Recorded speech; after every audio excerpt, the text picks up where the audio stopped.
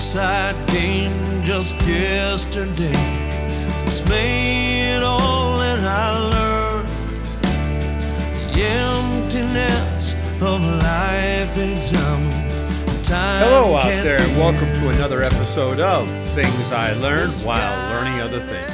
This is an attempt by me, Joe Morahan, and my brother J.S. to provide you with a series of interesting, informative, educational, and we hope entertaining stories that will help you navigate through those high seas of life. Today is our 138th podcast. This is entitled BioBlast Number 5.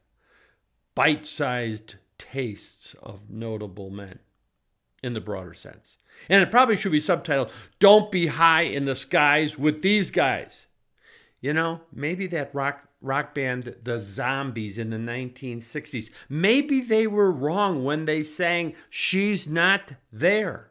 Because it just might be that rock stars of all breeds see people we normal people cannot see. You ever think of that? Well, these tasty morsels, these biographical appetizers, hors d'oeuvres, if you will, of the lives of the famous, the infamous, the rich, the poor, the notorious, and the glorious, or maybe even people like you, like me. Well, in reality, they're probably not like people like you or me. So anyway, we left off BioBlast number 4. With me on my only international flight where I was seated next to the Van Halen brothers, where there was a most memorable experience in freakouts.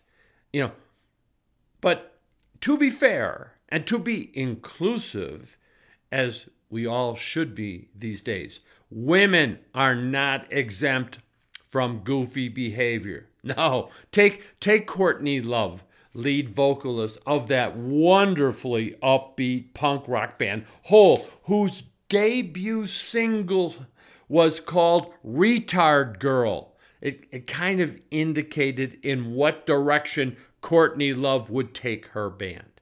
And I should point out that for anyone thinking that Courtney Love's depth of insight, is the female equivalent of, say, Bob Dylan, I highly recommend you read the lyrics of Retard Girl. I think you'll be disabused of the notion that Courtney Love is the female version of Bob Dylan quite quickly too. In the for what it's worth column, Courtney's original idea was to name her alt-rock band Sweet Baby Crystal Powered by God. But no, she opted to go with the name Hole instead. And during a later press conference interview, Courtney Love asserted that she opted for the name Hole for obvious sexual connotation reasons and due her inspiration from a line. I mean, I am not kidding you. From a line in Euripides' Medea, there is a hole that pierces right through me. These were her motivations. One of my longest running hobbies in life, one I owe definitely to my Jesuit education, has been studying all things ancient Greek. The playwrights, of the Trojan and Persian and Peloponnesian wars, of the conquests of Philip and Alexander. And I therefore posit that there exists no translation of Euripides' Medea anywhere on planet Earth where the rational interpretation of the language the poet has used might be contorted to support love's contention. The text's sexual content inspired her to name her band Hole. Sorry, this is not the way it works. The widow of that departed, tortured soul that was Nirvana's legend Kurt Cobain, a hallowed member of that famous 27 Club, that features, and I've said this before, Jimi Hendrix, The Doors, Jim Morrison, Janis Joplin, Amy Winehouse, and the Rolling Stones' Brian Jones, to name a few. Courtney Love has been involved in 3 incidents necessitating security personnel remove her from airplanes, one of which she departed in a state of unconsciousness. I've taken 4,000 plus flights in my life, and never have I been removed from an airplane, and never was I removed in an unconscious state. Those circumstances of Courtney Love's are unconnected to her unanticipated, but I think notorious midnight visit to a Wendy's in Seattle, where Courtney Love lifted up her top, exposed her breasts, and requested that an unknown black man, whom at that very moment was chomping down on a burger, oblige her by sucking her nipples. Now, I think we can all of us agree that this is an occurrence. This is an occurrence that is as rare as an appearance of Halley's Comet. But as Miss Mick Jagger once asked in Street Fighting Man, but what could a poor boy do? And taking a page from State Farm's playbook, perhaps, solely for Courtney's benefit in her time of need, like a good neighbor, that black man was there. So, we return to the skies. Up in the sky, it's a bird, it's a plane. No, it's a cranberry. What, you ask, a cranberry? Yes, one day, lead singer of the 1990s, that popular pop band, the Cranberries, led by Dolores O'Riordan, one of the 10 richest women in Ireland, it is reported. She was arrested after assaulting an Aer Lingus crew member on a New York to Shannon, Ireland flight, proving women, for better or worse, can get physical as well. Dolores then headbutted and spit on the police officer whom was seeking to detain a obviously deranged Dolores. Now, no one knows what might have set off the Cranberries' front woman. Not that it matters all that much, but fellow passengers, witnesses, they thought it odd that Dolores had been banging repeatedly on the plane ceiling while screaming, "I pay my taxes. I pay my taxes." Whoa. This maybe in your mind it doesn't, but in my mind, this event reminds me, and it's reminiscent of that moment in time when CBS anchorman Dan Rather reported that while he happened to be strolling down Park Avenue in Manhattan at about 11 p.m.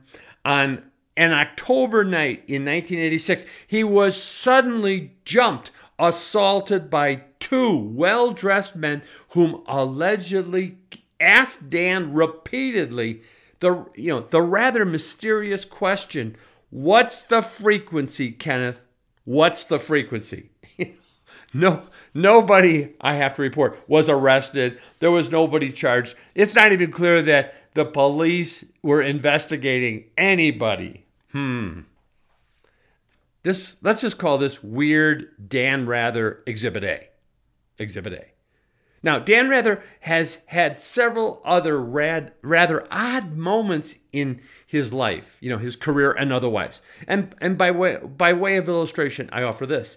In 1980, Dan Rather made the rather oddball claim that he was being kidnapped by a Chicago cab driver and held hostage until the ransom demand was met. The ransom demand? $12. Apparently, the origin story involved an irreconcilable dispute with a cabbie over a $12 fare that Dan Rather refused to pay. I mean, this Odyssean epic. Well, substitute Dan Rather for Odysseus and then change the fearsome Cyclops for a Chicago cab driver. And you can see that Dan Rather has stared directly into the eyes of evil and survived. Unlike I mean, this is a stretch, but unlike Bruno Richard Hauptmann, executed as the alleged kidnapper of Charles Lindbergh's son, Charles Lindbergh being that Nazi sympathizer, in the Dan Rather kidnapping case, no one was convicted of nothing. The kidnapper just walked. To paraphrase Jimmy Johnson's shout of defiance, how about them cowboys? Well, how about that social justice? Let's just mark this down as Dan Rather Exhibit B. Is there an Exhibit C? Well, there is. Dan Rather's ending of CBS News broadcast by surreptitiously slipping into the word courage at the end of each broadcast, a secret message to who knows who, just as he signed off the nightly news program, to the dismay of the producers. I mean, it's very strange. So if the trusted, the reliable figure, a television rock star of the magnitude of Dan Rather, if he has had to deal with so many ghosts, invisible people in his life, then Alex Van Halen's, intimidating, loud, screaming, trading of threats and insults with unknown, unseen persons, present or not present, on that flight that I was on with him from Tokyo, is not without rock star precedent. Courtney Love and Alex Van Halen going Alec Baldwin on us is just so ordinary an experience, just an average day in the life of a celebrity. So we'll end this bioblast right now, but we are not done. No, we're not. Not done with rock stars and high-altitude sickness, let's call it. No, we are not. And when we return, we're going to talk about Guns N' Roses and how Dan Rather and his Kenneth tossed yogurt, piss, losing patience, and losing one's mind congeal in more high-in-the-skies moments. As Harry Chapin sang to us decades ago, all my life's a circle and it's all connected. So we'll be back. Hey, thanks for listening. Hope you enjoyed. Be careful up in those skies. Bye-bye.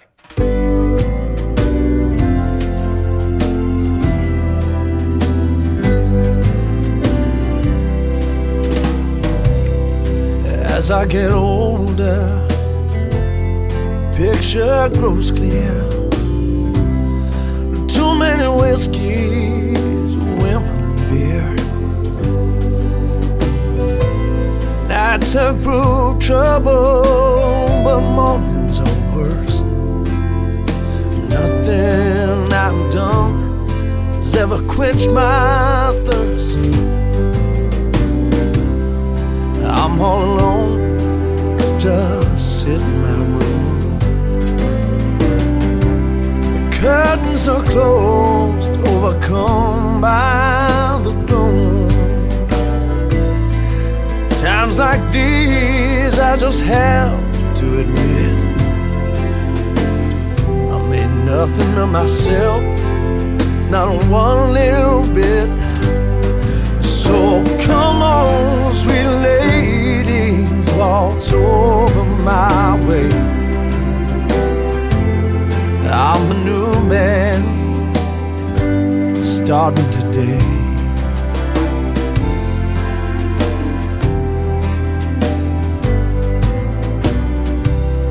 Tomorrow'll be different.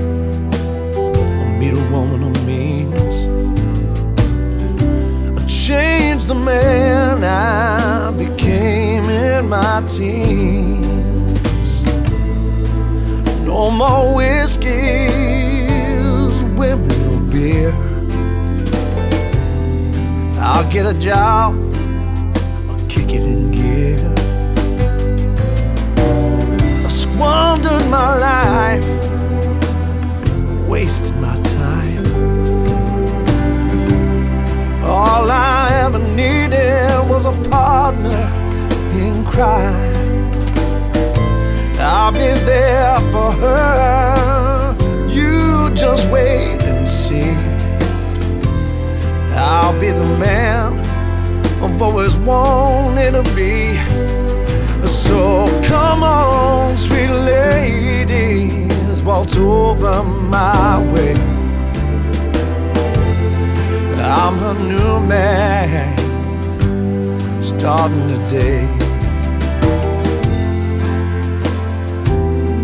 Ooh, one more beer for old time's sake. I'll be a new man when tomorrow I wake. So let's just enjoy that last sip of beer. I'll be unrecognizable by the end of the year. Time has grown short, the years have rolled by. Opportunity wasted, and I just don't know why. But today I woke, and all I can say is I've paid the price for living this way. So come on, sweet ladies, waltz over my way. I'm a new man, starting today. So come on, sweet ladies, waltz over my way. I'm a new man, starting today. I'm a new man, starting today.